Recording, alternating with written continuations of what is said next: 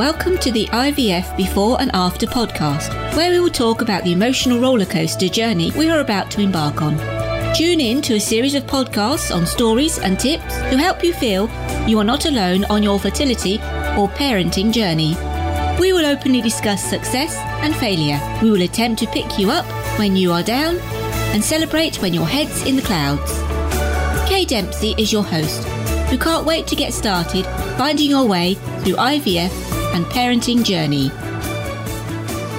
Oh my God, I'm now a parent and they let me take the twins home from hospital. What do when we go straight home and we're in the house and we're right onto Facebook. They have arrived, we're in the house, and you post picture after picture of your little one sleeping. But what you're not saying to them is, you feel smug. I've just lost 8 pounds in 2 days. Now that's the diet of all diets. You think about it and you wonder about your friends. If you don't like socialising and you hate sleep, then have a baby. If someone screamed and vomited on you, you would no longer be their friend. But my babies have now pooed on me, peed on me and vomited on me all within 5 minutes. I'm not there to be their friend. I'm being there to be their parent, to be their mother and accept all this dysfunction from them. And I actually don't think it's ever going to stop there for the next 18 years. The joy to follow. There are days when all I want is for them to go to sleep. And I wish them to go to sleep. Please go to sleep just for a little while. They haven't been to the loo today. I can't remember having a coffee. And my hair, it doesn't know what's happened to it. It's never seen a brush since you came out of hospital. Actually, I don't think it's even seen shampoo either. Finally, they're in their bed. And it's free time for me. Everyone says that you should go to sleep when they sleep. But it's free time. What do? I don't know what to do first. What should I do? Should I go and have something to eat? Watch TV? Just sit and be quiet for 5 minutes. Enjoy the peace. And not have someone screaming for my attention.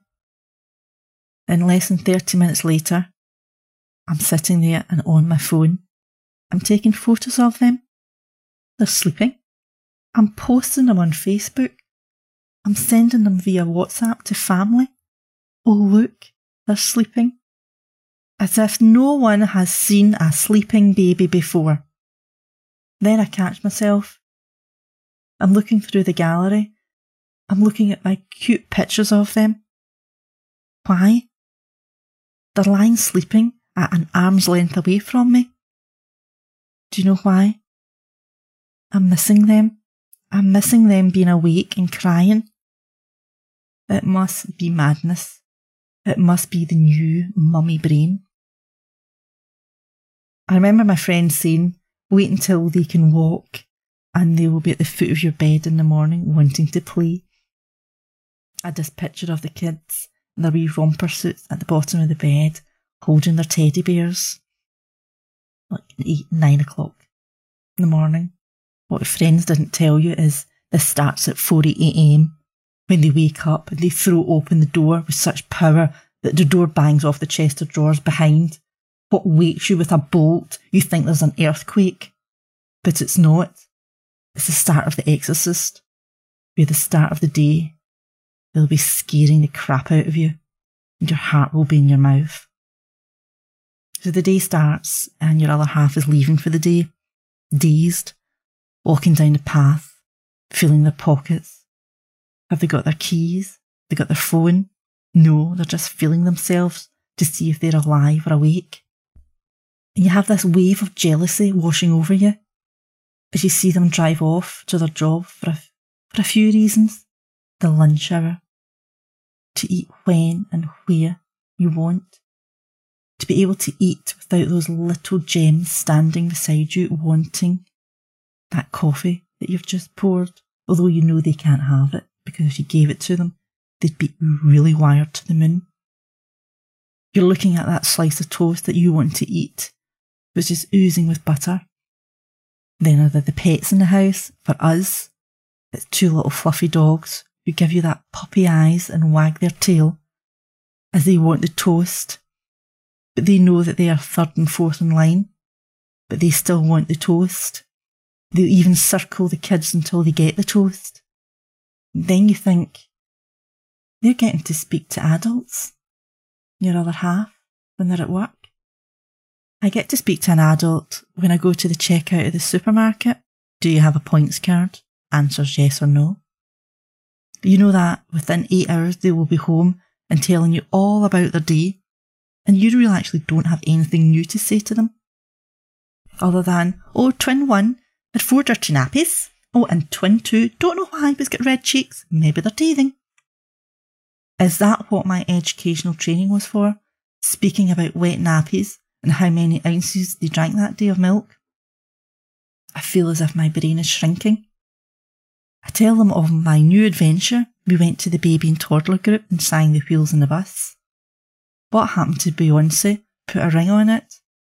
Then the big announcement from your other half. The work is having drinks on Friday night, so I'll be late home, which means I'm actually going out after work to drink myself to sleep, so I don't have to hear the kids crying through the night, and I'll be late home and late getting up the next day with a sore head. Oh, a red rag to a bull with us, isn't it? What's our reply? When do I go out? When do I get the time to go out and have fun? Don't you think it would be nice for me to actually go out?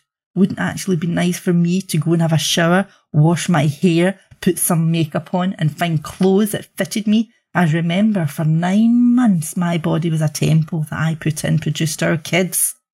So you go out on Friday, you have adult conversation and not have someone trying to take your drink off you and crying on your shoulder. But then you think of the crowd that he goes around with, probably will be. But listen to me, you don't come back here drunk, as I'm not looking after you as well as the kids and the dogs and the budgie and the fish. I want a life too. We walk away, we're muttering under our breath how selfish they are. So we are now parents. We will be peed on, we will be pooed, we will be vomited on. We accept it as we are there to care and to love and to nurture. We won't have time for our friends anymore, as we have this joy in our little ones, who let us see the world from their new eyes. The new venture begins. It won't always be about nappies, bottles of milk, and sleep deprivation.